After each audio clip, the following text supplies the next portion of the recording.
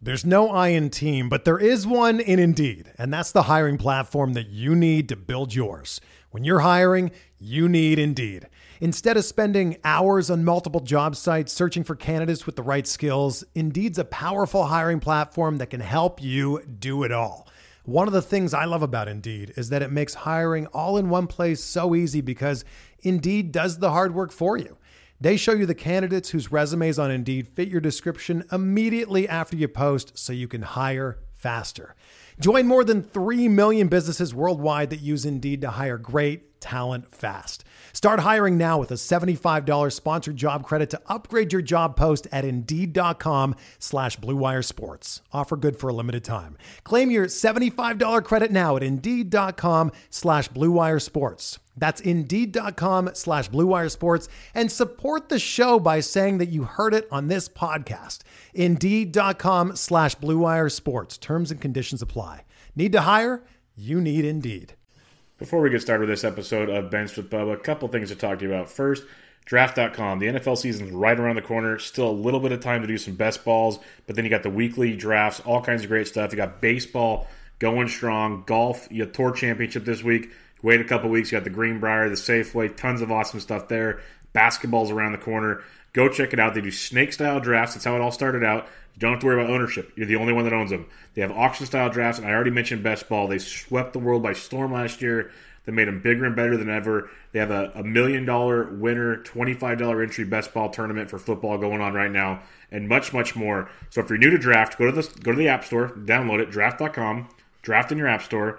Use promo code SDSports, SD as in dog sports, when you make your first deposit, and you'll get entry into a free $3 tournament of your choice. Any tournament, auction, best ball, snake, whatever you want, free $3 tournament, promo code SDSports. Go check it out. Also, if you go to iTunes, give a rating and review. I'd really, really appreciate it. It would help the podcast out quite a bit as things are changing in the way they rank things over there. Every rating and review goes a long, long ways. Takes a couple seconds out of your day. Would mean a ton to me. Now, for this edition of Benched with Bubba, episode 203, Bubba and the Bat Flip 5.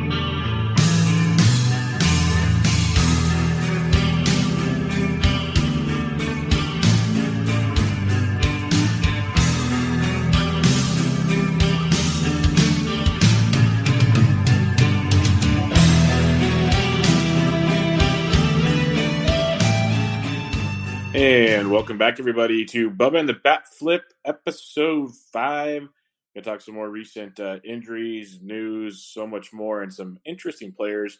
In order to break it all down, you can find me on Twitter at BDintric and my co-host on this great endeavor, as always, on Twitter at BatFlipCrazy. Toby, how we doing?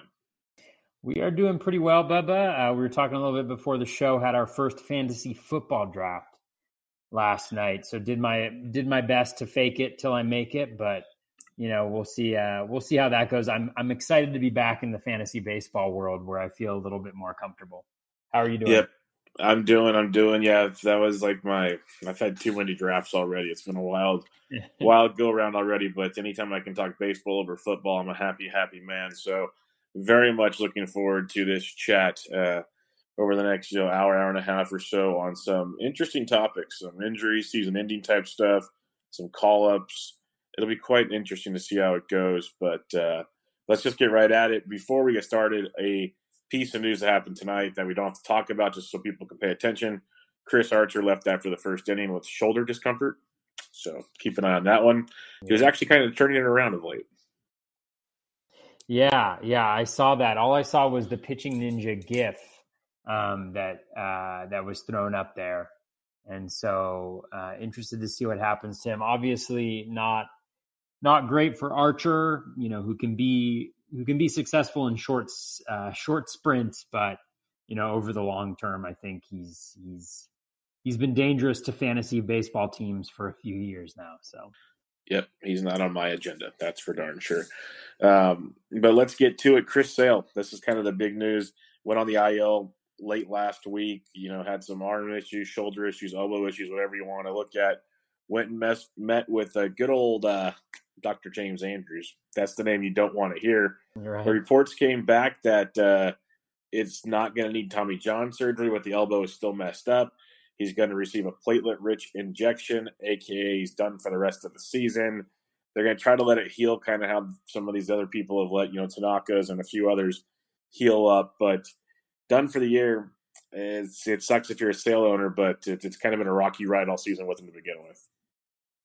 Yeah, I unfortunately am a Sale owner. I drafted him in one of my main event drafts, number 5 overall. It was, I think, the day after he signed that extension, there was all the concerns about his injuries. Yeah, everybody was like, oh, the Red Sox have signed him. They must not be concerned. And obviously it's been an up and down season. It's a little surprising that the injury comes now. He's actually had one of his best stretches over the last couple starts. Over the last 14 days, 15% swinging strike rate and a 42.6% K- walk rate. So he was actually really good in his last couple starts, which I think makes it just a little extra painful. I feel like Sale, just toyed with his owners. His owners stuck with him at the beginning of the season. He had that stretch where he was just one of the best pitchers in the game. Everybody thought he was back to being who he was. He sucked again, and then just as he starts to get good again, he's gone. I think the good news, as you mentioned, it doesn't sound like Tommy John is necessary at this point. From what I read, it looks like it's just elbow inflammation. There's no structural damage. But like you said, he did get a platelet-rich injection or whatever those things are called. And that's always just, anytime there's any elbow inflammation or anything going on, it's a major red flag. So it'll be interesting to see where he ends up kind of next year. Do you have any thoughts on where you think, he may end up in next year's drafts? And that's the crazy part, is because there's going to be people that are going to kind of be hesitant based on this injury potential, because in reality, the way he throws a baseball, people have been waiting for Tommy John surgery forever with Chris Sale. And somehow, before this year, maybe parts of last year, he stayed healthier longer than anybody expected. That looks at the mechanics of throwing a baseball. For me, it's going to be tough for me to jump on board. I wasn't as high on him this year as other people were. He at times made me eat my words in a big way. At other times, kind of made me feel good about not jumping on board. So it was kind of hit and miss with Chris Sale. I think he'll still be in the discussion of the top, 3 or 4 starters, maybe top 2 starters behind Scherzer for many. For me, he's going to fall behind, Cole, Verlander, Scherzer, obviously, and some of those guys. He'd have to fall in drafts for me. So I think there's a very good chance I won't own him again next year. Yeah, definitely. I've been burned a little bit this year. I'll try to put that out of my head and make a educated decision when drafts come around. But I agree. I think he's kind of fallen behind that top echelon of pitchers. It'll be interesting to see how he does, how he looks in spring training next year. Hopefully he gets a full spring training. Yeah. A lot of those guys who didn't get full spring trainings this year just really never got going or struggled to get going. We saw some other guys in that situation. So we'll see. I think, it's probably second round. I think somebody will probably take a risk on him next year, but it'll definitely be one of those major questions heading into the offseason. Yeah, because in the spring training is going to be a very big part, because that's probably one of the big reasons I laid off him this year is I did not like what I saw in spring training. And I know all the reports were, we're taking it easy with him and all this stuff, but I don't know. It just seemed like it was never really – he had a 1 month stretch or so, maybe month and a half, where he really dominated. But we didn't have that Chris Sale this year like we've seen. We haven't really had that from a lot of guys because the bouncy ball's in play. But that's a whole other discussion. I watched Kyle Schwarber hit a double tonight to the opposite field off the ivy that literally should not have gotten past, middle of the outfield. It was ridiculous. So, yeah, bouncy ball it is. For the Red Sox, they called up Brian Johnson to join the rotation. Nate Eovaldi's in the rotation. They don't really have any sexy arms to go targeting on the waiver wire unless there's anybody from the Red Sox I'm missing. Yeah, I mean, I feel like if you could use a GIF on a podcast, this would be the time where you put up the one where Winona Ryder is looking very confused with the numbers going by her head. because I really just don't see any options for the Red Sox starters. I think if anything, the Red Sox, they already were, but I think even more so they become a pitching staff that you want to target. I mean, with David Price out, with Sale out, I mean, who on earth is there? I mean, like pretty soon Nate Eovaldi is going to be their ace. So, I'd be going after them. There'll be a nice matchup for offenses, I think, for the rest of the season, really. Yeah, the best part about let me rephrase this. There's nothing good about someone having an injury like this, but the best part about the Red Sox struggles is it allows the Rays to come jump into that wild card. And that makes me so happy. So very happy. Yeah, it'll be nice. The Rays deserve a little postseason action. Yes, all 12 people that show up to the game will really, really love it. For sure. But they got great Twitter fans. Great Twitter fans. Some of the best. Absolutely. Let's go to the Cleveland Indians. This is kind of a shame. There's the positive we saw in a couple. It was yesterday. Carlos Carrasco pitched in a single-A game. Was hitting like 96 plus. Looked really good for 16 pitches. That was just awesome to see. I didn't think he'd even throw a baseball the rest of the year, let alone maybe come and pitch out the bullpen for the postseason, which is just crazy to think about where the Indians are at now. But it's even more important when you look at Corey Kluber, who was starting to rehab after being out with a fractured arm. To think about it, all the problems the Indians pitching staff has had this year, Kluber just got a line drive back at him that fractured his arm. But now, during his rehab, messes up his oblique. They're going to shut him down for at least 2 more weeks.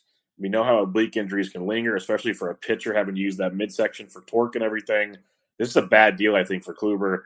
I wouldn't be surprised if we don't see him until late September, if not, maybe not the rest of the year. But what are your thoughts on Kluber getting shut down for 2 more weeks? Yeah, I mean, this is particularly brutal for those owners who kind of held on to him for pretty much, I mean, how long was he around for a month before he got injured? He was terrible. And then you hold on to him for this long. He seems like he's so close, right in time to help you out during the playoff stretch. And then he goes away. I mean, for me, he's really a drop in all formats. I think I've gotten a lot of questions recently just about some of these injured pitchers. Tyler Glasnow is another example of a guy who's, close to coming back. And I think the question that folks need to start asking themselves is like, number one, like what's the probability that they are going to pitch again, right? So for Kluber, let's just say randomly it's 50% that he even pitches for the rest of the season.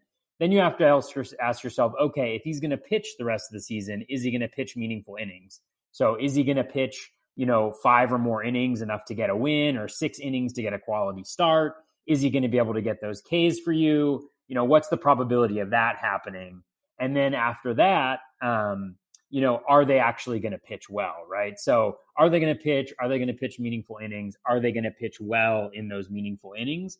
And you have to say yes to all of those questions to really have it make sense. And I think the probability of that happening is very low. And I think there's probably a higher probability that you'll be able to pick somebody up off the waiver wire and stream some options here down the stretch and get just as much value from even as bad as the pitching landscape is. I think you can get just as much value from streaming guys between now and the end of the season as you could if Kluber comes back, say, and pitches, 3 weeks. And I think that's very, very unlikely. So I think he's a drop. That's and I very think optimistic.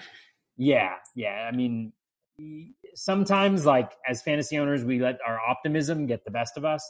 And I think it's a game of probabilities, and it's a game of odds, and we don't know the exact percentage probability of different things happening. But anytime you have to filter that many levels of probability, like let's say it's 50% that he's actually going to pitch again, and then it's 50% that he's going to pitch meaningful innings, right? That's 25%. And then it's 50% chance that he's actually good in those meaningful innings. That's a 12.5% chance. So like 1 out of every eight situations, he's going to pitch meaningful good innings. And if that's the case, again, I'm making up those chances, but like you just got to move on, and it sucks. Yeah, no, I was kind of moving on his last injury. People because the way the wires have been, NFBC leagues, you have no injury list, so you just had to start cutting bait on guys. But I know some people held on, or some people picked him up recently. Yeah, he's off the team for the rest of the way here. There's a good chance. I think there's a really good chance, like you said, he might come out of the bullpen towards the end. I don't think we see anything worthwhile the rest of the way. Kind of like you were tweeting about Tyler Meadows the other day. I think he's pretty much not Meadows. Glass now. Glass now. Yes, Tyler Glass now. He's pretty much worthless because he's only going to pitch a few innings here, a few innings there, not full starts for you to help you out. And then it brings into the light also what I started with there is Carlos Carrasco throwing an inning.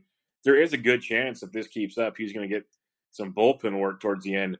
But at the same time, like you were talking about Kluber and worthwhile innings, I don't think Carrasco is going to give you any of those this way. So don't go running out there and blowing your fab. I really don't think it's going to be a great story, but I don't think it's going to be a great fantasy story. Mm-hmm. Yeah. All right, let's go to the Seattle Mariners. Domingo Santana. At the start of the year, this is a guy that everyone was in love with, goes to Japan and starts dropping bombs everywhere. And he's had a pretty good year. It's kind of been quiet, but overall pretty good year. He's on the IL now with the right elbow inflammation. And kind of the kicker in this story is the Mariners call up a prospect, Jake Fraley, who's been swinging it really well. You look at his minors numbers, pretty decent power on the year. This year has 19 homers between AA and AAA. But the takeaway for me is he's a stolen base machine. 22 steals this year, he had 11 in shortened season last year, but 39, 33, 28. The boy runs when he gets on base. And this time of year, if he can snag 5+ steals the rest of the way, maybe even more, that's tremendous. So what's your take on Santana to the IL and maybe some Jake Fraley love? Yeah, I mean, I think for Santana, especially thinking about next year, my hunch, I mean, his 2019 is very similar to his 2017. When we look at his plate skills, like 26.5% O swing versus 26.6% O swing, 78.9% contact in zone contact rate versus 78.9% in zone contact rate, 70.3% overall contact rate versus 70.3% contact rate.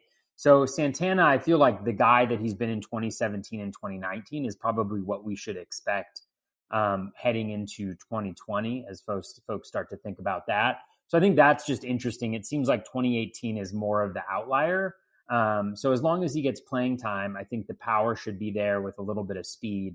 And so I think, for next year and end of the season, I still think he's a valuable bat. Like you mentioned on Fraley, the speed is the intriguing piece. He was 22 for 29 on stolen bases in the minors. That's a 76% success rate. So, it's not terrific for the minor leagues, but it is something. And he's on the Mariners, and we know that they run a lot. And so I think that's a really good combination there. And he doesn't lack power. 19 home runs between AA and AAA this year. He's got a lower than league average K percentage, which is nice. His walk percentage is decent. He had a WRC plus of 103 in AAA and 156 in AA, which is surprising because where he plays in AA, Arkansas. I just found out this new resource, by the way. Baseball America has minor league park factors. Oh, really? And they provided a mid-season update. Yeah, it was shared to me by a prospect guy. Let me look up his name so that I can. His name's Alex Jensen _ Juicy.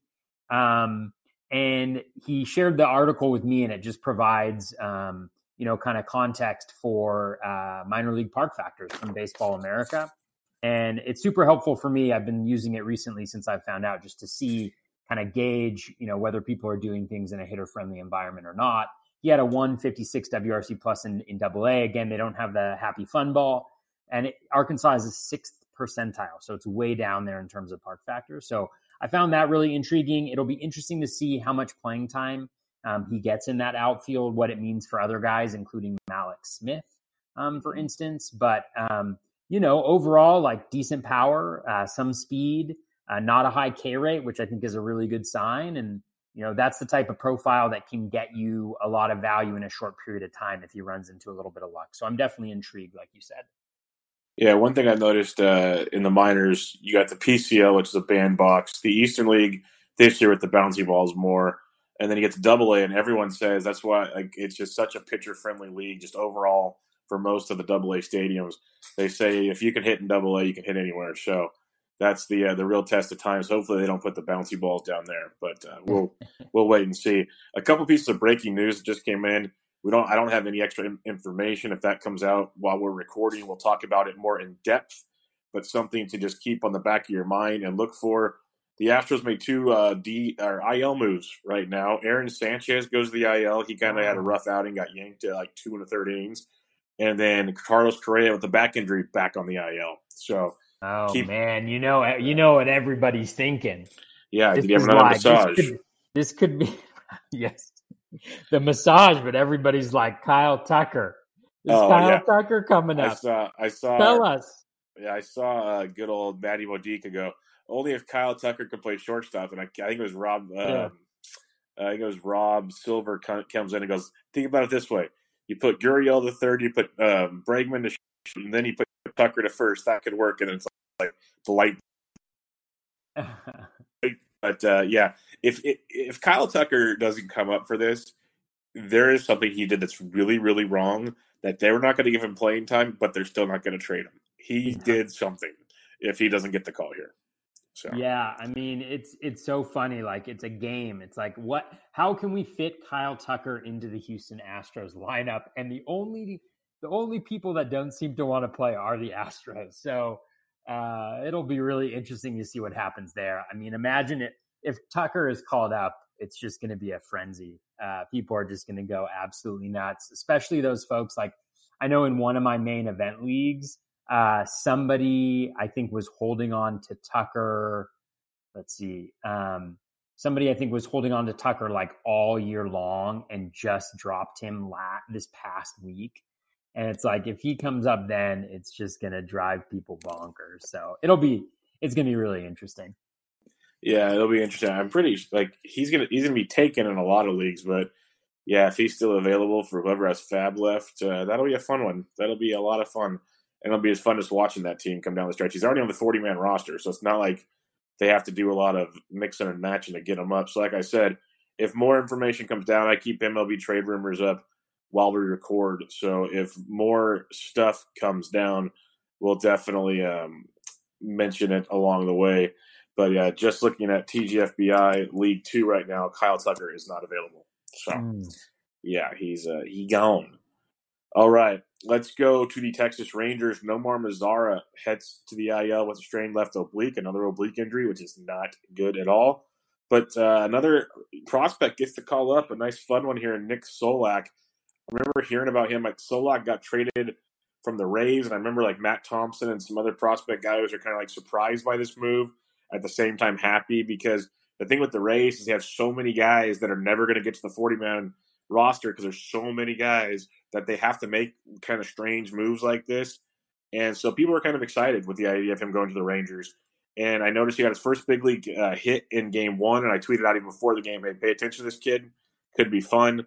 And he got his first career home run in game 2 in Oppo Taco. He combined for 27 home runs between two different AAAs, between Nashville and Durham this year, hitting 289 with a 362 OBP and a 532 slug, 894 OPS.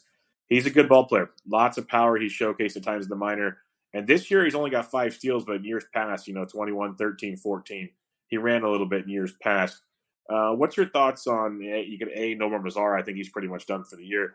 But B, Solak getting the call, maybe another interesting waiver wire ad this week. Yeah, I really like Solak a lot, only for a couple of reasons. Number one, he's more of a fantasy prospect, I think, than he is. The reason why the Rays were willing to let him go is because he doesn't really have a position on defense, or at least a position that he plays well. It reminds me a little bit of a lesser version of Willie Calhoun in some respects, although I don't think he's not that bad. He's not as bad as Calhoun is. But, he's got a nice hit tool. He hits for power, as you mentioned, 27 home runs already this year in less than, 500 plate appearances. Again, happy fun ball in AAA. So take of it what you will, but it still exists in the majors. And he's going to be hitting in a nice hitter's park where it's going to be really warm here towards the end of the season. And as you mentioned, he does have some speed. And I think the reason why a couple of those factors are important is that the Rangers have one of the best schedules for the rest of the season. So these are the Rangers' remaining games. After today, they have 1 game against the Angels. They have 4 against the White Sox, 2 more against the Angels, 4 more against the 4 against the Mariners, 3 against the Yankees at Yankee Stadium. And again, the Yankees pitching has been atrocious. Herman was getting lit up today. And then 4 at Baltimore. And then they have Tampa Bay. And then my chart ends. But that's 1, 2, 3, 4, 5. And I mean, even Tampa with their pitching right now is not, they're not scary by any stretch of the imagination. And so I really like the schedule that they're going to be facing. So I think that's benefits Solak. And then also when you look at some of the teams that they're going to be playing, the Angels, the Mariners, the Orioles, they're not necessarily known for having great. They haven't been great against the run. And so I think there is some opportunity potentially for Solak to even steal some bases. Mazzara is just a guy who seems like he's just been stuck in the same place ever since he came into the big leagues. And it's weird because he's so young. He's so young still. He's crazy young. People, 24. If like most people probably that think he's probably like in his late 20s at least, and he's still so young. Yeah, he's so young, but like literally he's been like the same guy for 3 consecutive years. And the only difference is he got super lucky in 2017 with the number of RBIs that he got. But like you look at, he hits way too many ground balls still, 47% this year. His plate skills have deteriorated. He's got a worse O swing by about 5 percentage points this year. So he's chasing pitches outside the zone more. His contact is down slightly. And most importantly, I think he can't hit lefties. He's got a 45 WRC plus against lefties this year. That really good. Limits his value in weekly leagues. And I mean, moving forward, if he's never able to hit lefties, is he anything more than a platoon bat? And I think that's a major question. And so, and it's like, he's really young, so there's still the opportunity for growth. But at the same time, I mean, how many plate appearances does he already have? And he hasn't been able to make the adjustments. It just makes me, especially in like a really friendly hitters environment, not in a great pitching division necessarily. Like there just seem to be so many things that reasons why he should do well. He's got over 2,000 plate appearances, but still, nothing special. So I think it's just time to kind of move on. And if he gets good, he gets good, but I'm not going to pay up anything near what has been paid in previous seasons, I think, for Mazzara moving forward. Yeah, and that's a shame. It's like, I think this last year for sure, and I think even the year before, I was big on like Mazzara's value in drafts because I kept thinking he's going to take the next step. I find myself, I already know I'm going to look at him again this offseason, and I think his value will be even better this year because I think a lot of people are like in the same train of thought that you are, and you're not wrong in that train of thought at all. It's because like, we've seen it time and time again. So now it's like, okay, you got to prove it to me.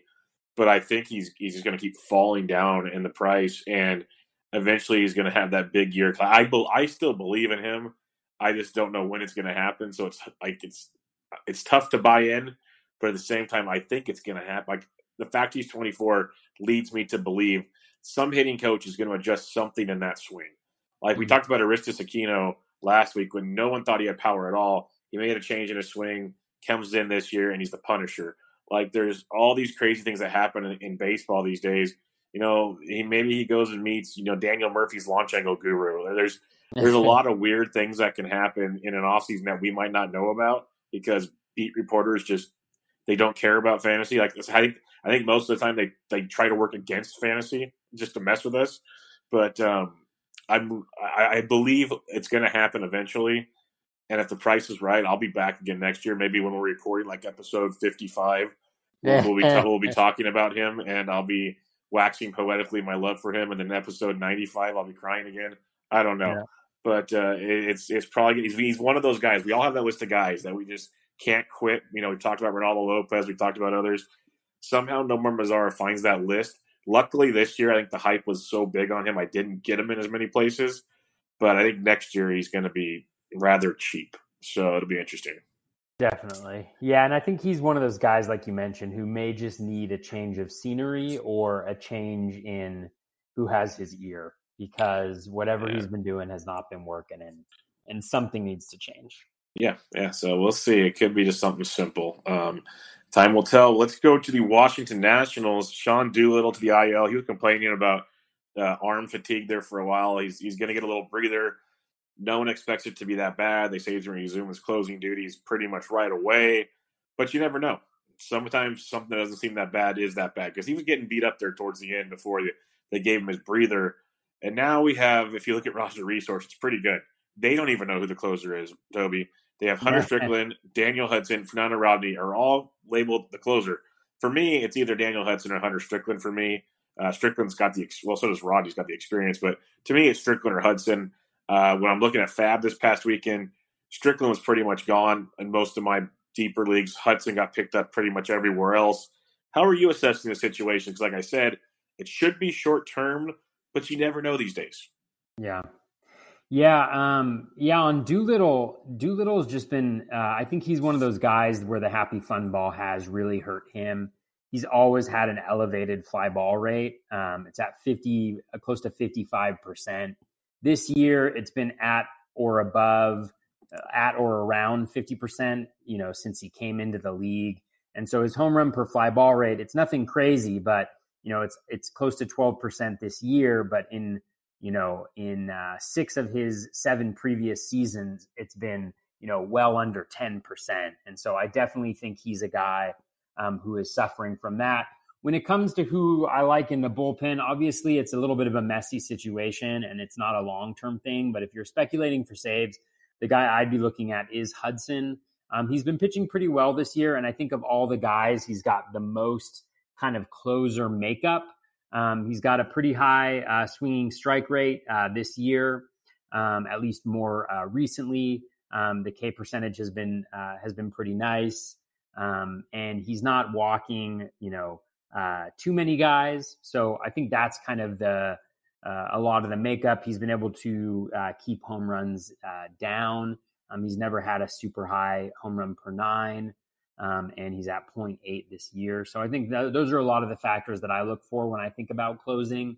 So I do like Hudson the most. Strickland after that, he's pitched well since coming over to the Nats, but he hasn't been getting a ton of Ks.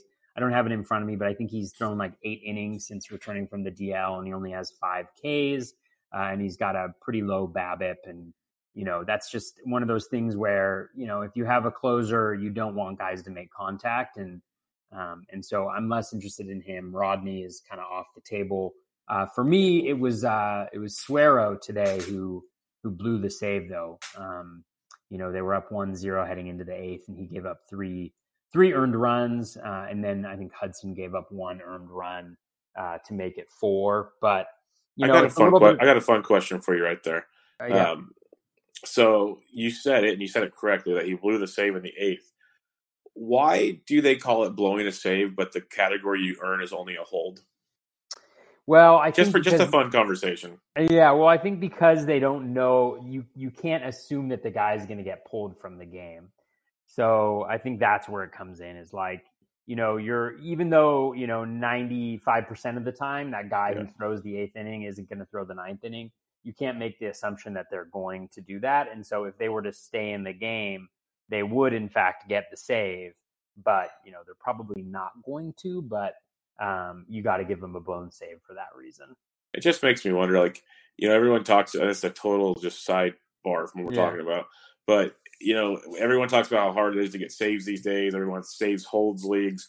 Like, a fun scenario, just sitting here thinking about it while you're talking, is you could do it in a weird format where if you get the game save, you get like a full save. If you get a hold, you get a half a save. But if you blow a save, you lose a save at any point in the game.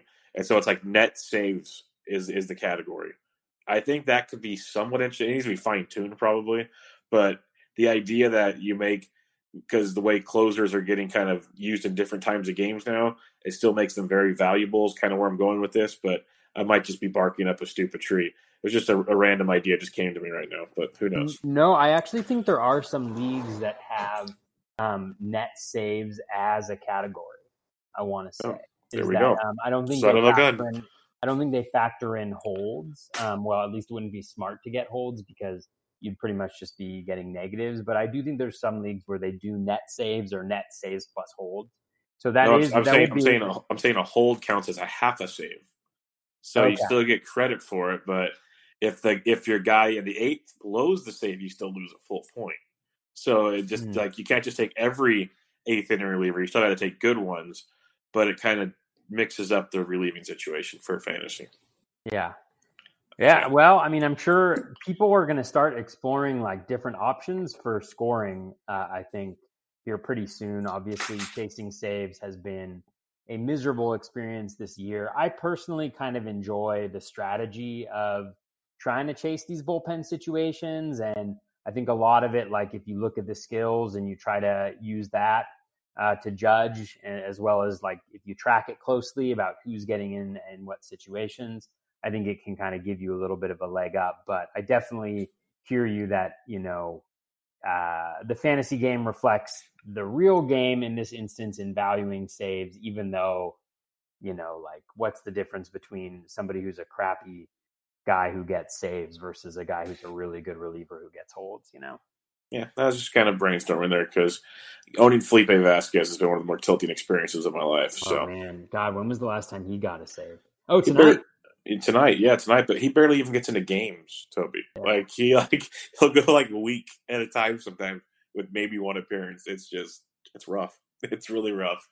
But, yeah, one thing I'll say on that is saves come in bunches sometimes. Oh yeah, who was it? It was Hansel. Teams get on hot streaks. Yeah, yeah, it was Hansel. Hansel didn't have a save for like 3 weeks or something. And now your gift portfolio is rolling wild. Oh man, it's going crazy. He's got 2 already this week. Obviously, he's got some nice matchups, and he's also pitched in. He pitched today. I think he's thrown like, what is today? Today's Tuesday, so it was the end of last week maybe that he got the saves. I can't remember exactly. It's all just a blur, to be honest with you, at this point in the season. But he's been throwing a lot of scoreless innings though, so you just got to keep the guys in there and really hope that luck kind of turns in your favor. Like Ian Kennedy for like a month there led all of baseball in saves. It's just one of these things. So just stick with it. Be patient. Do your best. No doubt about it. Harrison Bader got the call. The Cardinals made some roster moves. Bader's been playing great in the minors, hitting .317 with 7 homers over 16 games. He's played very, very well. In the bigs, just hasn't really got it going. But, the pedigree, it seems pretty good. Some power, some speed, usually a decent average in the minors. Any interest in a guy like Harrison Bader the rest of the way? Because Cardinals always seem to have a crowded outfield. Yeah, no, and I think for the reason that you mentioned is one of the reasons, right? They've got a crowded outfield. They're always shuffling. There doesn't seem to be much method to the madness that's happening in the outfield situation right now. And so I'd be steering clear. I mean, he's got a strikeout rate that's close to 30% for the second consecutive year. He isn't hitting for much power, 6 home runs and nearly 300 plate appearances. A little bit of speed with those 6 stolen bases in 300 plate appearances, but not enough in the rest of the profile to use him, maybe in a daily league where he's got some good matchups for speed, but, not in weekly leagues for sure. I just think it's so unreliable. Last year, I think a lot of people were off of Bader. They saw kind of through the luck that he had last year, a 359 BABIP. That's down to 258 this year. That reflects both a dramatic increase in his fly ball rate. It's up a bunch. And then just natural regression, I think, from where he was before. He's been a little bit unlucky, but when you look at the season overall numbers, 307 expected WOBA, a 215 expected batting average. It's just not good enough to roster, especially with questions around playing time. Yeah, that's kind of where I'm at there. Like the profile always seems fun and exciting. You'll have a game here and there where you're just like, oh man, okay, there it is. And then it disappears again. And in the crowded situation, eventually Jose Martinez comes back and really makes things muddled out there. And you never know, Tyler O'Neill could come back. Mm-hmm. So it'll get real interesting there in St. Louis. Let's go. I don't have any new info on Carlos Correa, but we already have this on the outline, just his back problems in general. He is day to day. They called up Jack Mayfield again from the minors. And, this guy in the minors, 25 homers this year, 16 last year, 20 the year before, minimal speed, gets you 5+ steals, not a ton. Okay average. In his first go-round with the big club, didn't do much of anything. He went 1 for 4 tonight with a double and a run scored. Any desire for a guy like Jack Mayfield, especially now that Correa's on the IL, we might see more Mayfield unless the whole Kyle Tucker thing comes to be. Not really for Mayfield. He hasn't shown much in the opportunities that he's been given so far, and I think this is a short term fix. I think they weren't sure whether Correa was going to go to the IL, so they called up Mayfield to kind of plug a little bit of a hole. I'm not sure if Miles Straw is up or not. I mean, that would be one option that they could turn to, and they stuck with Straw for a little bit longer than they did with Mayfield. So maybe that's an option that they could explore. And that could be interesting if Straw gets regular playing time for the stolen bases. But Mayfield really hasn't shown anything outside of an elevated contact rate so far during his major league career. He, again, very small sample size, but he doesn't necessarily have that pedigree. And so I'm not really interested in him. I mean, in AL only leagues, I'm sure you're kind of grasping at straws at this point, but outside of that, not really interested. Yeah, I'm with you there. Another move I just wanted to bring up because it was talked about a lot. Billy Hamilton gets picked up by the Braves. When it happened, I basically said he'll be the David Roberts for these guys. My idea is he's a late inning defensive replacement, a late inning pinch runner, go steal some bags, use your speed. I don't see him making a big impact. Same time, Inciarte's on the IL.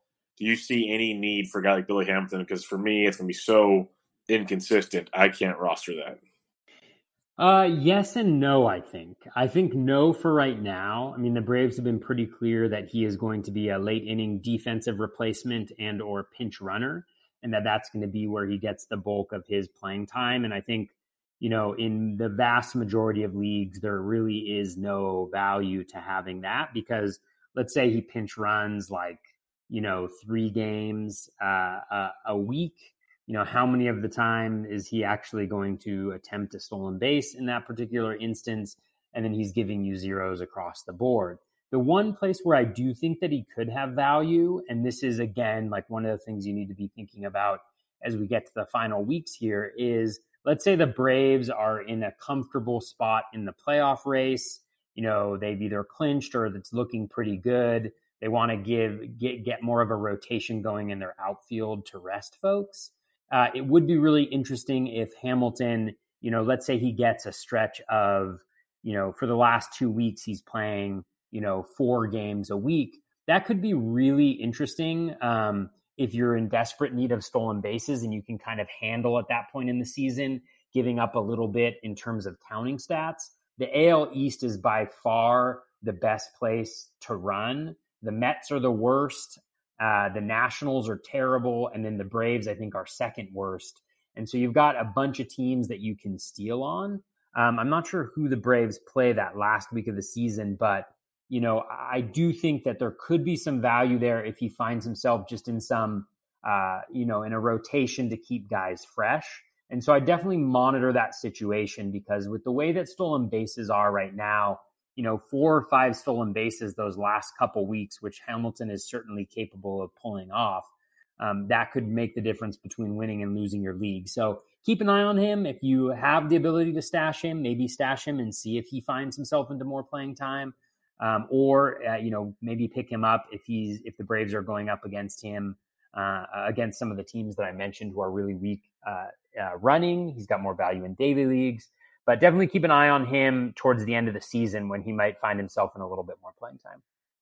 Yeah, I could see the stash ability for praying for saves if you want to really play the category game. I could see that upside.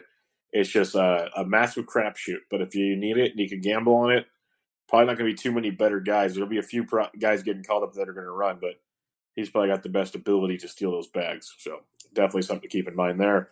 The Oakland A's, they made a splash. They're calling up one of the guys. A.J. Puck is getting the call up. He had Tommy John surgery in 2018, rehabbed it this year. Wasn't as dominating ERA-wise. Again, bouncy ball. Strikeout stuff was elite. It was back for sure this year, 38 Ks and a little over 25 innings pitched. Reports are, though, he'll be out of the bullpen, so it's going to be tough to enjoy him. Sean Manaea is coming back shortly. Jesus Luzardo should be back as well in September. Any hot takes on these young guns from Oakland? Not many hot takes. I mean, I think for Puck, I'm staying away. Like you mentioned, he's in the bullpen. He's also had a pretty major home run problem in his abbreviated minor league season. He's been at more than 2 home runs per 9 at every stop this season. Again, he's only been pitching for a little bit. As a result, he's got a nice whip and Ks per 9, but he's got a terrible ERA. I don't necessarily see that changing too drastically as he faces major league hitting. So it's not like he doesn't strike me as a guy who's going to come up and absolutely dominate. Again, I may be proven wrong, but I just think there's too many question marks to even see him as kind of an option even in 15-team leagues. Manaea, we talked about him a couple weeks back. I think I'm just not really interested. The velocity is down. I think he's been like 87 to 90 in most of his minor league starts. He's actually pitched okay, but it's against minor league hitting.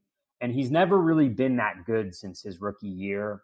From a strikeout perspective, he's really relied on some good batted ball luck to carry him. So I'm not really interested there. And then with Luzardo, he's obviously had to overcome a couple injuries in the 3 starts he's had since returning from the DL. He's gone a max of 3 1/3 innings pitched. And so that may just be to limit the overall innings.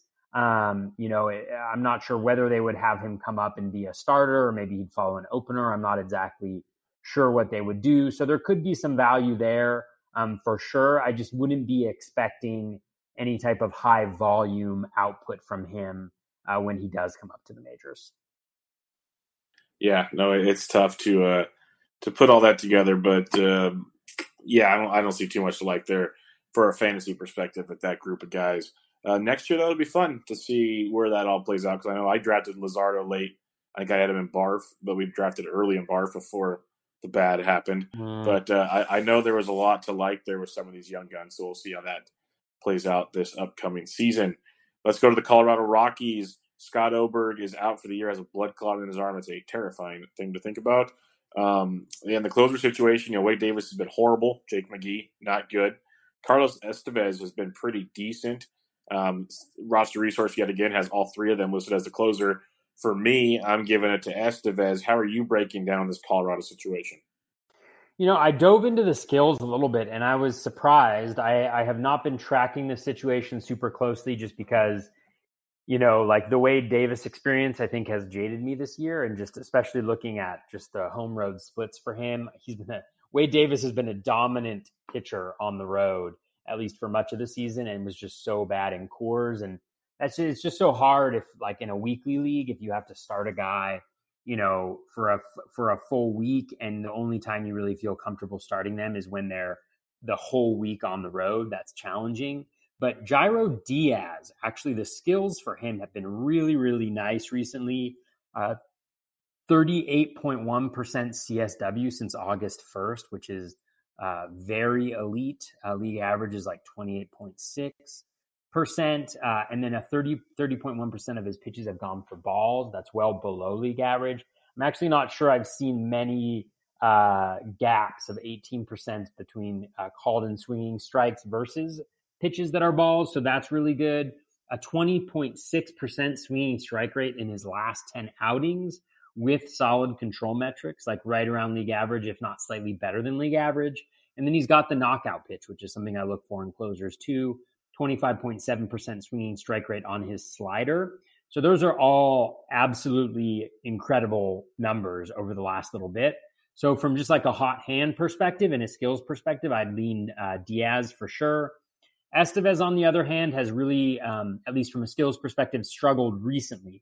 His skills were great earlier in the year, but they've really declined recently. Only a 25.2% CSW over that same time period as Diaz. So that's well below league average. And then 36.1% of his pitches are balls, which is right around league average. So essentially kind of bad and bad when it comes to the overall performance of his pitches. His skills have also been fading. The swinging strike rate and the Z contact rate are still fine, but they're much worse than they were earlier on in the season in the last 10 games. The control metrics are only okay. And then when you look at his arsenal, he doesn't really have a dominant pitch.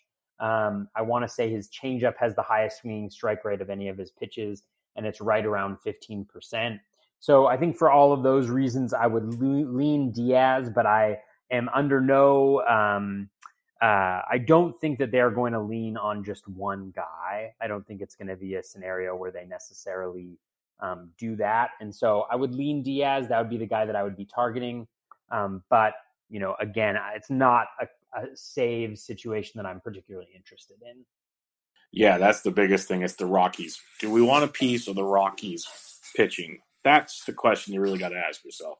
So, yeah, that's the tough one. It could be worse. You could have been sliding into third base like Cody Bellinger and have your belt break and your pants fall down. So I know. It could be worse. I'm very surprised that there weren't some people jumping out of the stands like there were earlier on in the season. To go after Bellinger. Yeah, that's going to be a fun gif going around Twitter pretty soon. Yeah, that'll be a good one. Joey Votto. Everyone loves Joey Votto. What's not to love about Joey Votto? He goes on the IL with a lower back strain. For me, if I'm the Reds and you can convince Votto, which might be the hardest part, it's like, okay, Votto, why don't you rest? It's been a rough year. We'll bring it back next year. Let the kids play. We'll see how that plays out. But for now, they call up Brian O'Grady from the minors. Hit 27 homers, stole 17 bags, hit 273 with a 904 OPS in AAA this year. Some good things to look at there. In the past, 21 homers in the minors last year. Had a down season due to injury, I think, in 17. But, he's always stolen some bags. He's shown some good pop, decent average throughout all levels of the minors. For me, this seems like we talked about a handful of guys here that could be some interesting gamble prospects. This guy playing in Great American Small Park in a up and down NL Central has a little bit more appeal to me than the others, but it could just be grasping the straws. What's your thoughts on the Votto deal and then O'Grady coming up?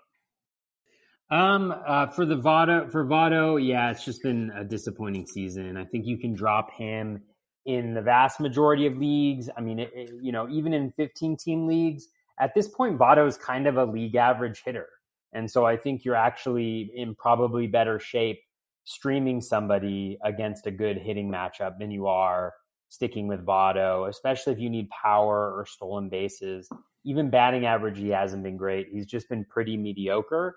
I have not actually looked. I haven't given much of a look at O'Grady. He went 0 for 3 today. He's batting 111. That's about the extent of the knowledge that I have about that I do have about O'Grady. But for Votto, one thing that sticks out to me about preseason analysis, I remember Rob Silver kind of raising, the issue of just the terrible history that older first basemen have in terms of being able to respond and get better and just be good. And so, for Votto moving forward, I don't hold much hope that we're going to see much better days for him. Like the quality of contact that he makes is just down so much, and other players are capable of so much more now with the ball the way it is. I'm not that interested. So I wish I had more on Grady for you. I don't, except for that, sterling analysis about him batting 111 and being 0 for 3 so far. It's all good. It might mean nothing to begin with because he might just, be another guy. So we'll wait and see on O'Grady. I know he started today, and he'll probably get some starts here going forward. So keep an eye on him. Maybe he's the next Punisher. Maybe he's nothing. We shall wait and see. A couple more things here. Julio Urias suspended 20 games. He had that domestic violence deal before. The punishment finally came down, so he's pretty much gone for a while. A couple things with the Dodgers, though. Dodgers doing Dodger things just to make me angry. They send Dustin May to the bullpen. Ginger Guard has been so much fun to watch. He's been very, very good.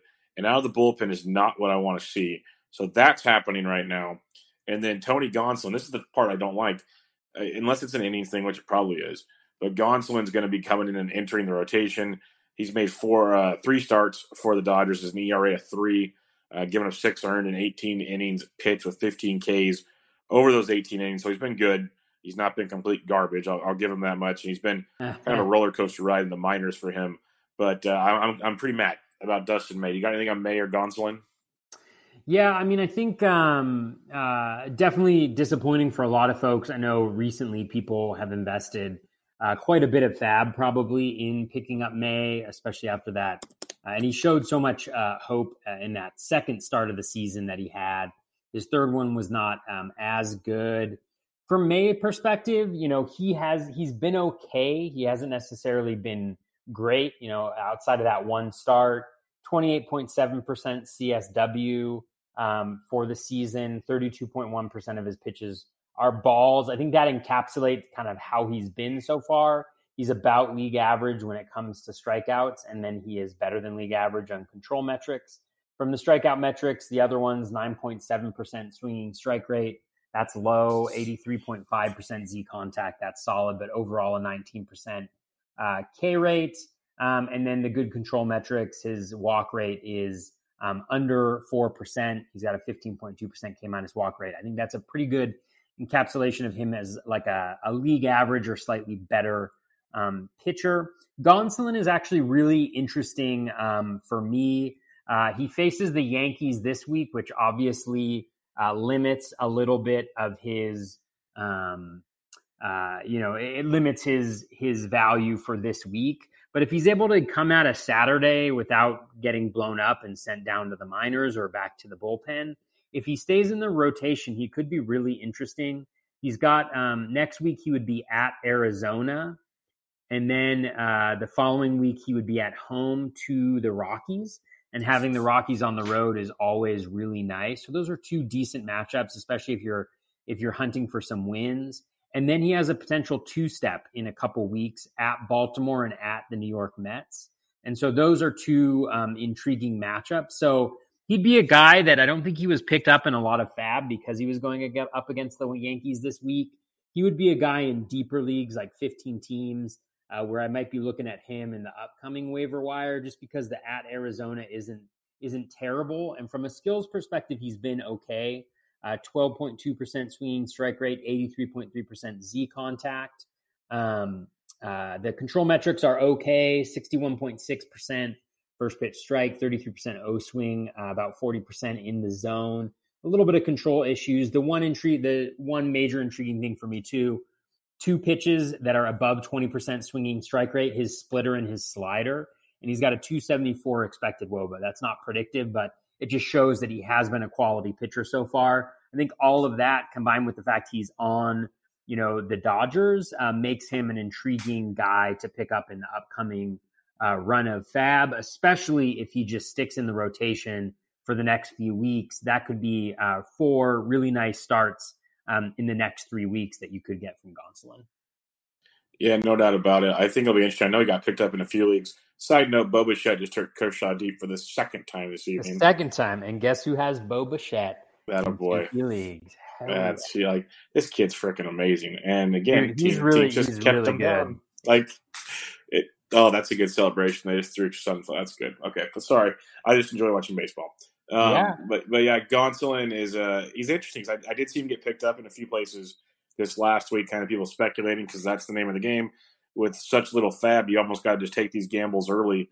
Besides no injury list spots in NFBC formats, you have to have at least $1 per bid. There's no $0 bid, so you got to really make sure you're spending wisely right about now because you're about to get stuck with some guys. But let's talk about some players that have, I kind of went off guys that are having good August. It could be tons of different ways to break it all down, whatever appeals to you, Toby. But a couple names that stood out to me. Wilmer Flores, he's had a really good last 5 games, 4 of his last 5 games, double hit games in all of them. He has 4 homers in his last 5. He's still having a pretty good month of August overall, but the last 5 games really are the standout games. On the month of August, hitting 457 with a 547 WOBA. He's striking out less than 11% of the time. That really stood out to me. So he's putting the ball in play. A 444 BABIP is probably not sustainable, but when you're continually putting the ball in play and not striking out, good things tend to happen. People were really high on Flores entering draft season. He's been a massive disappointment, but maybe does this give you hope that we could have a little run down the stretch here and get some fantasy viability out of Wilmer Flores? Yeah, I mean, I think Flores, like you mentioned, that low K rate, the high contact rate, he puts the ball in play a lot, and he's always had a really nice batted ball mix, low ground ball rate, hits the ball in the air. Not really that hard, but he, again, is somebody who could benefit from the happy fun ball. The playing time, I think, is the key for Flores and his value.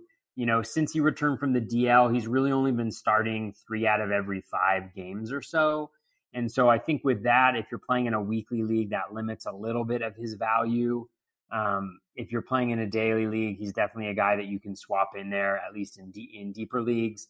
583 WOBA over the since August 1st, a 432 or actually in the last 2 weeks, a 432 expected WOBA. So he is hitting the ball really well, like you mentioned, those 4 home runs. But I don't think there's nothing in the underlying profile that points to any major changes that he's made.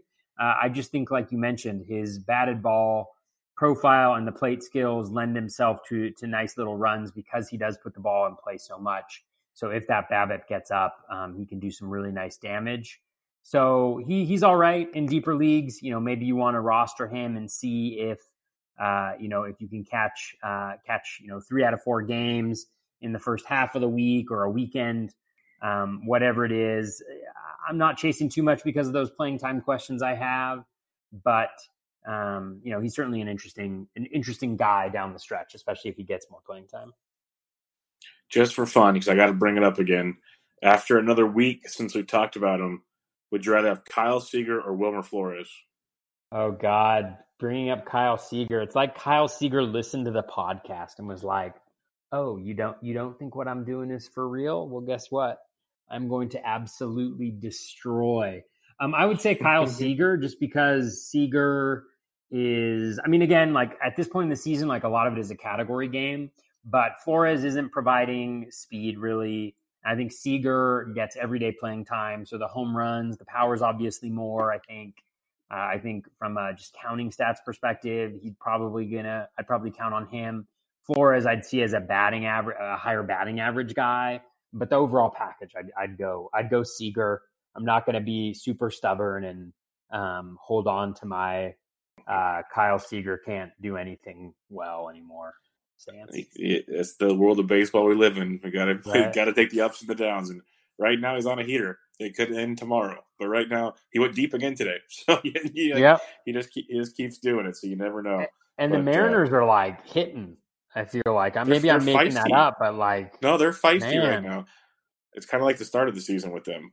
Like they're doing the catchers thing where it's Murphy versus lefties and Navarez versus righties, and Murphy is just destroying left-handed pitching right now. Navarez is doing his thing. I can't remember who. Someone tweeted it out. If you combine the WAR for like Navarez and Murphy, they're better than I think any single top catcher in baseball or something. It's pretty crazy what they're doing right now. Wow. Well, and then you have I can never remember what his first name is because I always want to say Aaron, but Nola, who's like hitting 312. Austin Nola. I picked him up. We talked about him a few weeks ago. League, actually. Yeah, I mean he's got a really nice OBP too. He's showing some patience, hitting for contact. So yeah, they're just doing things and they're beating like playoff. And then next September we'll see Jared Kalenic. So just everyone get ready. Oh man, the Mariners and Giants, like fast forward 4 years. I mean, obviously the Rays are going to be great in 4 years too, but man, Jared Kalenic's going to be super good. Julio Rodriguez is the only other 18-year-old outside of Wander Franco who's in high A now, and he hit a grand slam in his first at bat. Their pitching, Sarah's had an article just about their pitching development. They've got some pitchers that are doing really, really well this year. I love what they're doing from like a development standpoint. And so, I have been a detractor of Dipoto just because I feel like he makes these trades and I don't really see a real purpose to it. But from like a player development standpoint in the minors, I think, they're doing some really good things. Yeah, you mentioned the Giants. I'll put my Homer hat on for a couple seconds. I was bummed when Bart and Healy and Ramos all got promoted at the same time out of San Jose. But at the same time, now I'm kind of happy because in Salem Kaiser, which is about a stop away or 2 stops away from San Jose, they have 3 of the top 6 prospects in Bishop and a couple other like the top international signings last year. I totally blanked on them, but some absolute studs down there. So, yeah, future's bright for once. For once, the Giants have prospects, and they're not just pitching prospects. I don't know what to do with myself. It's pretty awesome. But let's talk about another catcher because catchers are just doing everything right now. But Francisco Mejia, once the top catching prospect in baseball, lost favor in Cleveland, gets flipped for Brad Hand to San Diego. Really never got it going. Got back to the minors this year, but now he's come back up. He's getting regular playing time. Like he is their catcher one. He has started all but 3 games in the month of August. And he's hitting .444 with a .496 WOBA, a surprising 15% K rate for me. Like that's really good for a young player. 486 BABIP's a little questionable, but 6 extra base hits. He's even thrown a stolen base in there. This kid looks like he's finally figuring it out, Toby. I think there's a lot to like with him. He might not even be available, but what's your thoughts on Mejia? Yeah, Mejia, he's definitely been getting better. I think part of that is an increase in contact over the last 30 games. He's at 85% in the zone, 79% contact overall. The overall contact rate is higher than league average by about 3%, which is really nice. And that's where he's been kind of throughout his minor league career. He's never been a high strikeout guy like he was early in his major league career.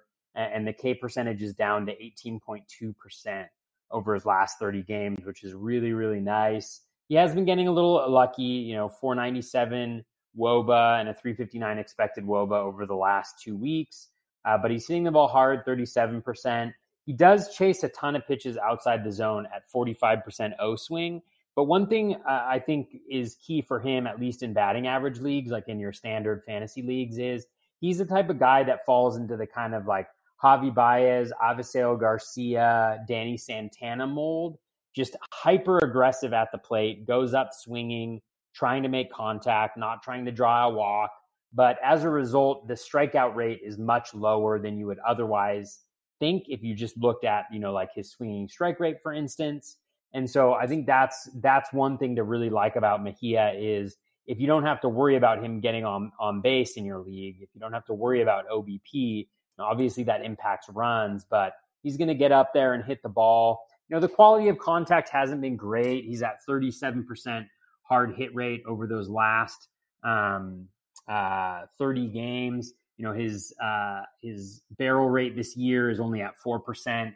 Per plate appearance, only 8 barrels so far. The max exit velo isn't, 109.6 is okay, but it's not, super high up there. So that's all to say, I think the ball quality is fine. It's not great, but he makes a lot of contact. And again, when you make a lot of contact, you put a lot of balls in play. If you can have that elevated BABIP, you can go on some really hot streaks. And I think that's what we're seeing from Mejia. I think the great thing is that, he's starting to become more of the prospect I think folks thought he could be, that really good hitter who makes a lot of contact. And the future is looking a lot brighter now than it was earlier in the season for him. Yeah, if he can finally turn into that guy, because the hitting tool was never really the issue, was the defensive metrics at catcher. That's why they tried moving him to third and other places. San Diego's sticking him at catcher because they have so many pieces everywhere else. He has to catch. There's no choice.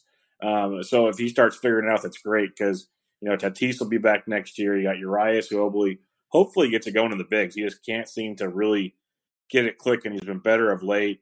But, you got that outfield with Margot and Renfroe and then all these Naylor, all these prospects that are coming up to fill out the rest of they're gonna have a depth on their bench of just talented players.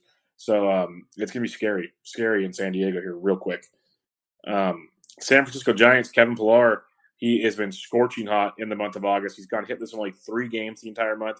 He went deep again tonight in Wrigley. Gives him 5 home runs for the month of March. He's hitting over 420, a WOBA around 500. He is destroying everything.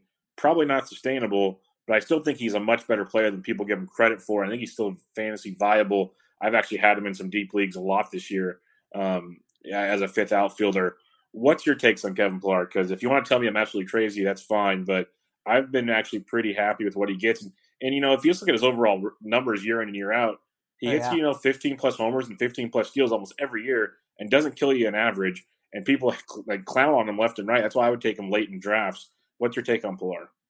Yeah, no, I think your analysis is spot on. Like, if you look at his numbers right now, the dude has 17 home runs, or maybe 18, I think, after today. He's got 10 stolen bases. He's got high 60s in both runs and RBI, and the batting average is around league average. So you're talking about a guy who's probably going to go 80, 20, 80, 12. And you were drafting him, in the late 200s, early 300s. Yeah, I have him in a bunch of leagues. I was super pissed off because I didn't start him. He was at Arizona, and I generally try to stream him mostly not stream him, but I have him in there for steals. I need stolen bases in a couple leagues pretty badly. And so Arizona has a couple tough catchers when it comes against for the runs. And so, of course, he goes, he hits 2 jacks in the first game and then goes 5 for 5 in the second game when I've got him on my bench. But I think Pilar is another one of these guys who super aggressive at the plate. One of the worst O swings in the league, 46% over his last 30 games, but he makes a ton of contact, 94 in the zone, 84 overall. Those are both elite numbers. That's the last 30 games, but that's kind of the story with Pilar. Has a super low K rate, super low walk rate, so he's putting the ball in play a lot. Ground ball rate is right around league average at 42% over his last 30 games. The hard hit rate is up at 44%. He was a guy who last year, towards the end of the season, he also got hot on the Blue Jays and he was getting a bunch of barrels. And so that was one of the reasons why I was kind of intrigued on him coming in this year, is just I saw a little bit more power upside. And obviously, like, he has more power upside than I think we were expecting heading into the year.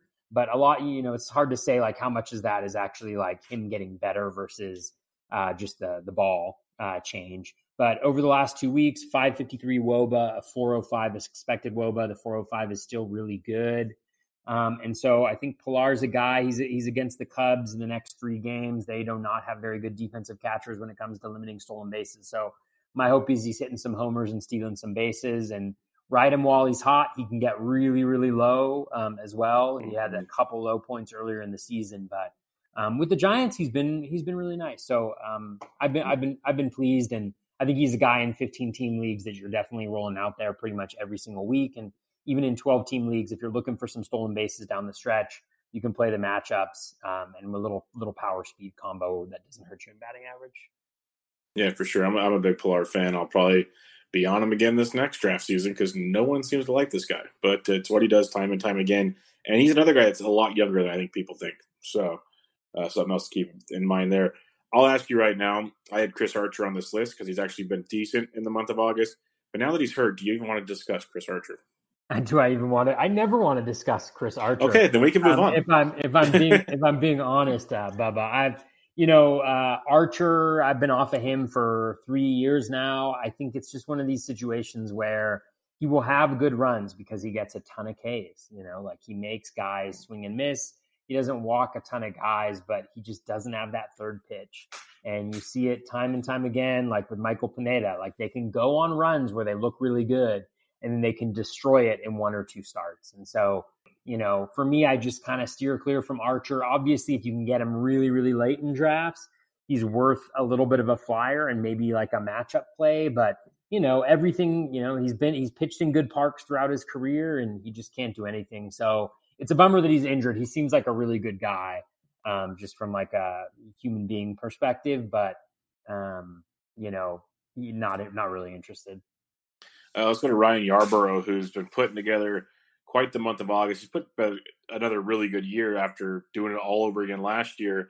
But the cool part is he's not being used with an opener of late. Almost went complete game shutout in Seattle, 6 1/3 shutout innings against Detroit, 8 or more Ks in 2 straight. A couple starts before that against Toronto, pitched very, very well. In the month of August, 0.46 ERA, 2.4 xFIP. He's striking everybody out. He's looked really, really, really good right now. What's your thoughts on Ryan Yarbrough the rest of the way? Yeah, I mean, I like Yarbrough. I think he's going through kind of a career best stretch here, both in terms of how he's pitching and the outcomes that he's getting as well. So, for instance, like over the last, since August 1st, he's got a 38% CSW, which is very, very elite. That is actually number 1 among all starting pitchers over that period of time. That just tells you how good it is. And over the same period of time, he's got a 26.9% of his pitches have been balls, which is way below league average. And I think that is one of the major changes that he's made is, he used to be a guy who would walk a lot of folks, and his first pitch strike rate is going through the roof. It's above 70%, I think, over his last 5 starts.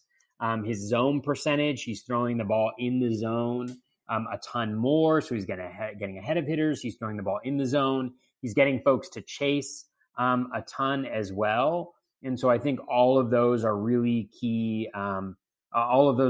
Key pieces, right? Like, he's been very, very good. The one thing that I'm hesitant on for him is he has been very lucky when it comes to outcomes. So, since August 1st, he has a 177 WOBA, which is nuts. but he's got a 235 expected WOBA, which is still really, really good, but it just shows you that he has been fairly fortunate.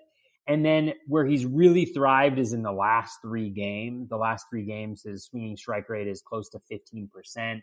The CSWs is off the charts. If you look at who he faced over those 3 games, it's Detroit, Seattle, and Toronto. Now, obviously, being able to do what he's done against any team is really, really good. But when you look at even his 5-game rolling average on a lot of his skills, over the last 5 games, the swinging strike rate is still only 10.5%. The O swing is at 36%, which is really nice. The first pitch strike rate is at 72%. But the in zone contact is worse than league average. So the last 3 starts have been really, really good for him against very bad opponents. The one change that I've noticed in his pitch mix that seems to have made a positive impact is he's been throwing a cutter a lot more. And so the cutter, just looking at it, it doesn't perform actually that even better than his than his four seam on a lot of the underlying metrics. But from his four seam fastball is a 148 WRC plus, and his cutter has a 45 WRC plus. And so it's been a lot better pitcher from a results perspective, although I don't see a huge difference necessarily in a lot of the underlying metrics. So there may be some significant amount of regression that's coming there. Anyways, that's way too deep on Ryan Yarbrough, but Yarbrough, I think he's good. He's a better pitcher because he's not walking guys, but I think he's also due a significant amount of regression coming up here. That doesn't make him an unappealing option. If he's still available in your leagues, I'd still go after him. Righty then. One last guy here. You got Nick Ahmed, who is crushing it in August, hitting 333, 460 WOBA, 17% K rate. He hit his 7th home run tonight. He's been mashing left-handed pitchers all season long. He is just underappreciated and not talked about enough how good he is playing this season. What do you got on Nick Ahmed? And he's a Gold Glover, Bubba. It's unbelievable. Yes, he is. He's a stud. The thing that really pisses me off about Ahmed, and this is not his fault, is that he's 29. I didn't realize he was so old. Not that 29 is ancient or anything baseball like that. Old. But it's baseball old. Yeah, he's baseball relatively old, and so it's like he's a guy. Like if you look at the underlying plate skills, like they've just been awesome for a while now, and especially like second half of the season. I mean, his K rate is lower than his walk rate, and where he's seen that improvement, like you mentioned, is in the batted ball quality. Over the last 30 games, his in 118 plate appearances, this was as of, I think, yesterday or 2 days ago, he had a 9.3% barrels per plate appearance, which is super high. Like if you look at the overall season, like other guys with 9.3%, George Springer, Freddie Freeman, Ronald Acuna, Marcelo Zuna, Jose Abreu, like those are the types of guys. He's making the same type of quality of contact on a regular basis, again, over a small sample size, but at the same level, and not against like the worst pitching in the world either. He's hitting for a good batting average, I think 287 over that span. He's hitting for power, like he's stealing some bases. I mean, he's probably going to end the season as a 2010 guy. And from an OBP perspective, God, I don't have it in front of me, but I think his OBP is like close to 420 over that same period of time. It's 406 in the month of August. I got that for you. 406 in the month of August. I mean, the guy just seems like he's been able to turn it around, and a lot of it is probably the ball, right? But this is the type of guy you need to be looking at. And so he's a guy that I think is owned in all 15-team leagues by this point in time. But, in some 12-team leagues, I think he can definitely help you down the stretch. Somebody had a tweet out there. I wish I had it. He used to mash lefties, and he's been hitting righties really well recently as well. Again, very small sample size, but he's a guy that I'm kind of in love with. I'm kind of in love with Nick Ahmed right now. There's a soundbite. Yeah. I mean, let's see. He's got a 299 average in the second half. Where's that OPP? That OBP in the second half? Give it to me. 387 OBP in the second half, 13.1% walk rate, 12.4% K rate, a 934 OPS, a 295 BABIP. It's not BABIP related at all. A 137 WRC plus. I mean, like everything. That's what I love is like these guys who have this foundation of, you know, really good plate skills. Like they make a lot of contact. He's done that for a while now. They've got a pretty good eye for the zone. So they've got that foundation. And the only thing they need to do is improve their contact quality. And once you start to see that happening, those are the guys that I really like to jump on, especially in like keeper or dynasty leagues, because that foundation, generally speaking, doesn't change. But what can is the quality of contact, and having that foundation makes it much more likely that they're going to be able to put it together because they're swinging at better pitches, they're making contact, they've got good hand-eye coordination. Anyways, there's my Nick Ahmed rant for you. Yeah, you are in love. I can tell. I am. I've been monitoring him for a while. My first tweet on him was on June 20th, where I was kind of like, he's always intrigued me because he's put it together like this for a few times. And this is the first time that he's really had that super strong batted ball quality to go along with it. Yeah, I've been a fan of his because of DFS. He was always so cheap and very productive.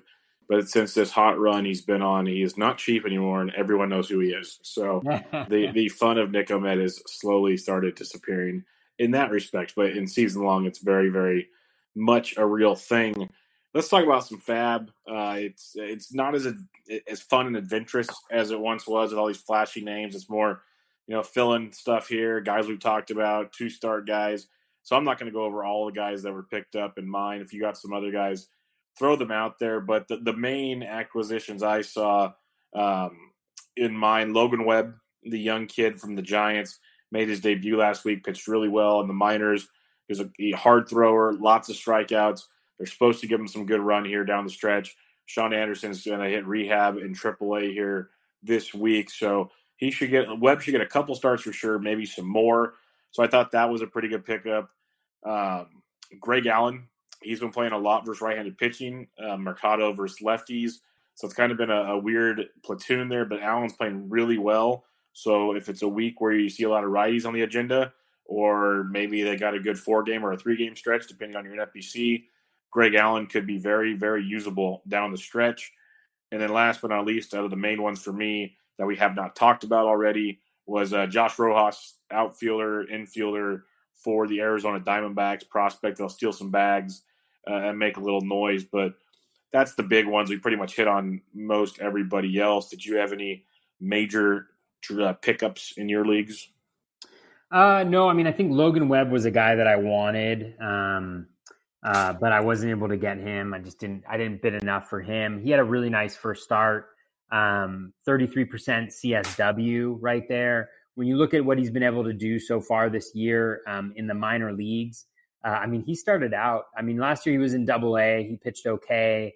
But, in Double-A, 41 innings, 47 Ks, 2.18 ERA, 128 whip. So he's been giving up pretty high BABIPs, but even in, he only had one start in AAA, but he did well in that one. So I'm intrigued. Anytime you have a pitcher that pitches half of their games at Oracle AT&T Pac Bell Park, they are very intriguing to me. And I think if I remember correctly, it was nice of Bochy to say like on Sunday that he was going to stick in the lineup. I think he has Oakland this week, and then he's got San Diego, and then I think he has LA Dodgers. So a little up and down a bit for him in terms of the starts that he's going to have, but he's definitely an intriguing guy for me.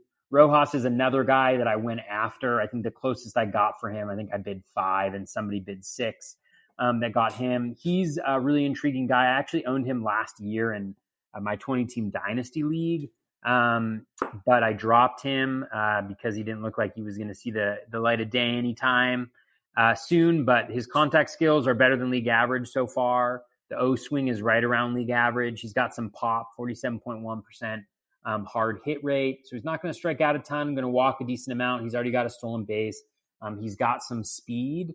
So he's a guy that I definitely like. And I think the Diamondbacks are going to give him a really nice run here. I think they want to see what they have in here because I do think that he's a piece for the future.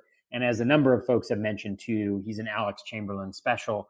And so anytime Alex is high on a guy that's kind of obscure, you have to think about Mike Talkman and other guys he's been high on, including Jose Ramirez all the way back in the day, and be interested in him. So definitely some interest in Rojas right there.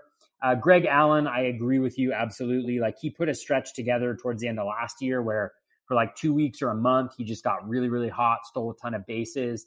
It's unfortunate that they're playing the Mets at New York, because I didn't go after him hard because I was worried that he wasn't going to get the starts. He did end up getting the start today, but the Mets are the easiest team to steal against. And so he may be able in the next couple games to get himself 1 or 2 stolen bases, which would be really nice for fantasy owners. He's a decent addition there. Of those 3 guys, that's kind of where I was at. Other guys that I targeted, let me just really quickly hop over to my TGFBI to remind me.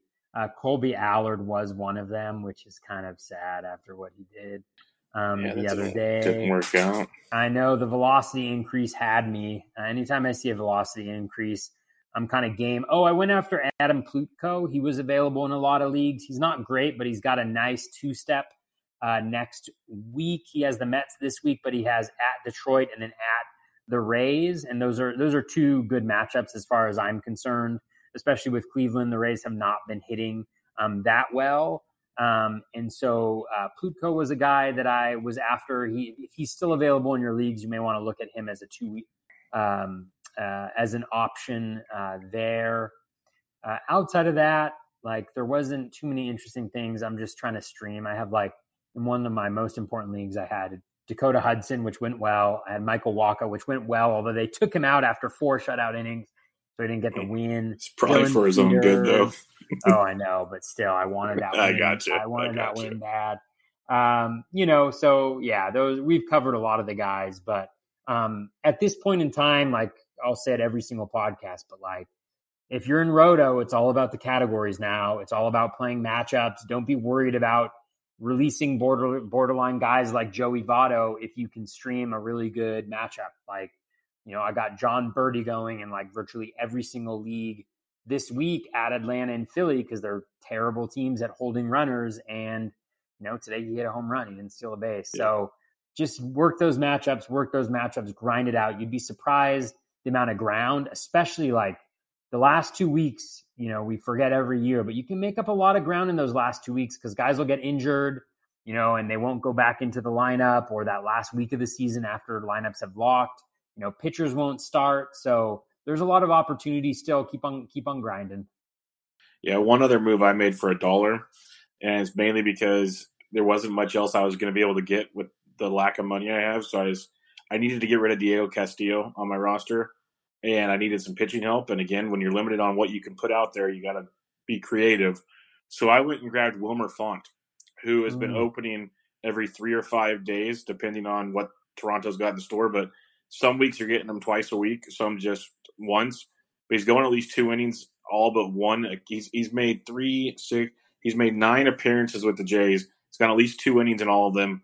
He's given up no earned runs in 5 of them, only 2 earned runs in 1. 2.45 ERA, 3.65 xFIP, 24 Ks and 18 1/3. Not killing your ratios, getting you a few strikeouts, better than a nothing on my roster. So that was just kind of one of the creative ones I put out there. He's been actually pretty good. Once a highly heralded pitching prospect, maybe this is kind of the niche for him right now. Yeah, definitely. I mean, you gotta go with who you can get. A couple guys that are jumping out at me as I kind of look over here. Tim Lopes, he is playing for the Mariners. A lot. Yeah, he could be stealing a lot of bases. He's a quick guy. Again, like one of these guys that just shows up towards the end of the year and contribute.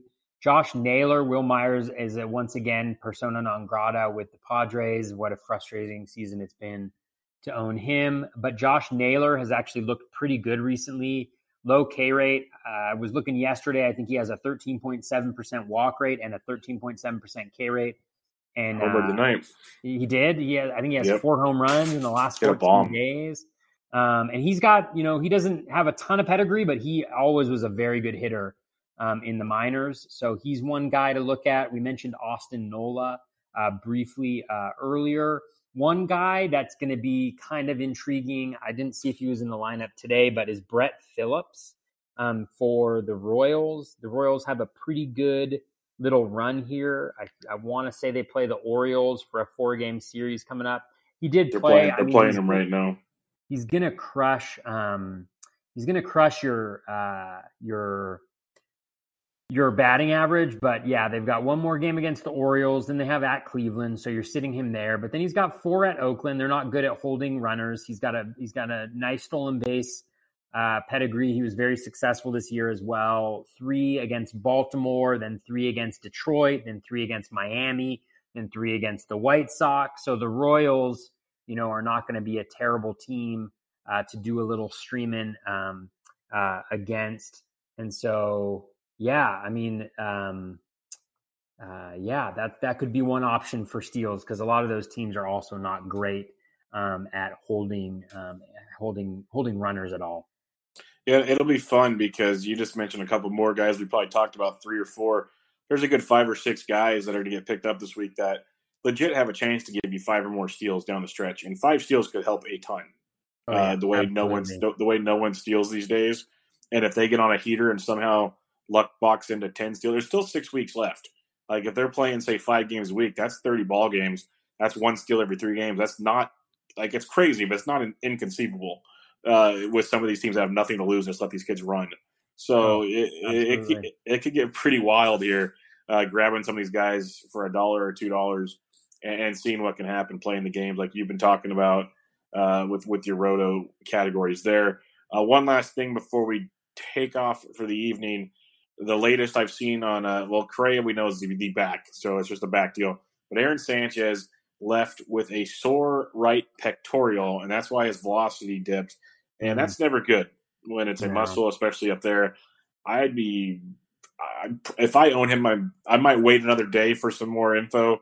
But right out the gate, if it's a muscle thing like that, he's pretty much done for me. So yeah, it's rough, and he's the narrative have fallen apart pretty quickly that the Astros had fixed him after the last 2 starts that he had. One thing, it's always dangerous, Bubba, to give me like a little bit more time to look at some things. But, just thinking about 2 start weeks coming up next week, Mike Montgomery is a guy we talked about last my boy week. Yeah, who I was not big on necessarily, but he has pitched really well. He's continued that pitch mix change that we mentioned and folks have pointed out. The reason why I kind of liked him is he did this in years past when they took him out of the bullpen and let him start. Something clicks with him. He obviously it makes sense. We see with a lot of guys, but he pitches differently in different scenarios. So he seems to be able to get it done a little more. But hey, it could be fool's gold still. Yeah, definitely. I mean, a lot of guys are already owned who are starting, but Homer Bailey pitched great today against the Yankees. I mentioned it in 6 innings. I mentioned it on Quick Hits. He's been very good in that ballpark. I recommended him against the Giants because it was in San Francisco, and then I didn't want to recommend him today against the Yankees. I don't care what ballpark you're in. Yeah, right. You could be in Yellowstone, and I still won't recommend him. But in that ballpark, he's been very, very good. And that's the thing with Homer Bailey. And that's the thing with a lot of these A's guys, Tanner Roark in that ballpark. That ballpark is so, so valuable to pitchers. It's crazy. Absolutely. Yeah. And I mean, even like Matt Harvey's going over there. I'm interested to see what happens there. Did you? I didn't see. How did he pitch in Vegas over the weekend? Oh, I was not tracking it. I'll look it up while you keep talking. I've given up on him. He was one of my bold predictions earlier in the season about how he was going to be great. Just a couple guys that kind of like are interesting. One thing that's interesting is the Tigers have been doing this piggyback where they do Norris for some innings and then they have Verhagen pitch. And so they're not great matchups, but Verhagen actually hasn't been that bad. For the Tigers, let's see what was he at? When I was looking at him the other week, and he had a CSW around 30%, but he's pitched pretty well, and he's kind of serving in the post opener for Norris, and he has a 2 start next week Two guys, which this is really, really dangerous territory I'm going to go into to recommend, but Joe Musgrove next week has, I believe he is it next week? Maybe I'm making this up. Oh no, I guess he's at Philly. I must have been reading it wrong. It's at Philly in Colorado. So never mind. I'm going to take that away. But just some random guys like 15-team leagues. Wade LeBlanc has actually, the skills have been really good. He still gives up a ton of runs, but he can get you some Ks. So just throwing out a few little names right there. Harvey, real quick. Yeah. Harvey, real quick. 4 innings pitched, 2 hits, no runs, 5 Ks, and I don't even see any walks. In Vegas. That's pitcher friendly or hitter friendly. Interesting. So, I'm not hopping back on board. I can't. No. By no means am I recommending it. But if we get a chance for Harvey and Oko, and I got to make that decision in September against some beat up, team that has other minor leaguers up there, it's going to get interesting. Get interesting. I'm seeing it right now. Right now. Oh no! Last week of the season, last game of the season, Matt Harvey pitching for Oakland. Against some trying team, to get into the wild card. My season resting on it because I believe in fate. And so maybe the bold prediction that I had earlier in the season was really just fate's way of saying you need to pick up Matt Harvey for his last start of the season because he's going to win you a league. So for everybody out there, pick up Matt Harvey now. Hold him. Wait until the last game of the season. He's going to be pitching it. He's going to win people's leagues. And Toby and I will meet in Oakland to watch it live, and I'll record the reactions as it happens. Oh, man, that would actually be kind of fun, Bubba. We should do a live podcast on the last day of the season and do like a play-by-play because they play all the games at the same time. Like last year, I was watching all of the games, just trying to keep on track of it. I had like 3 or 4 leagues in the balance. Like, we should do that. We'll do that. We'll do like a Facebook Live or like a YouTube or something. Yeah, we can organize something like that for sure because like people can tell is while you're talking and I look up stuff on the computer, I right over the top of my computer screen is my TV, and I just have MLB Tonight on. So every time something pops up, I'm like, ooh, I'm like a little kid watching cartoons right now. Like, oh, this is amazing. But absolutely, I love baseball, so that's just how it goes. we love baseball on this podcast, and I think our listeners do too. Yes, most definitely. But that'll wrap us up for Bubba and the Bat Flip episode 5. Lots of good stuff, lots of good conversation, good players discussed here, fab pickups for the week. You can check out Toby on Twitter at BatFlipCrazy. He's got his website, Facebook, you name it, he's got it. So go check all that out. I'm on Twitter at BDentrick, and until next week, catch you guys later.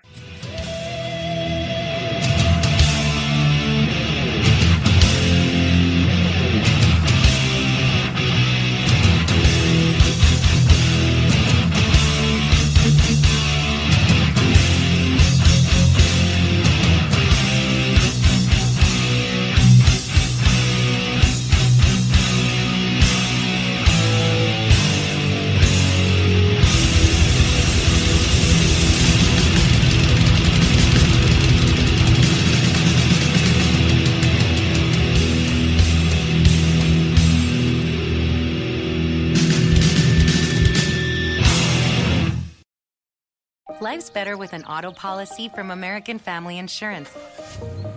No matter what dreams you're driving towards. That's because our expert agents will make you feel totally protected with the right auto coverage at the right price. You'll also save up to 23% when you bundle auto with home. American Family Insurance.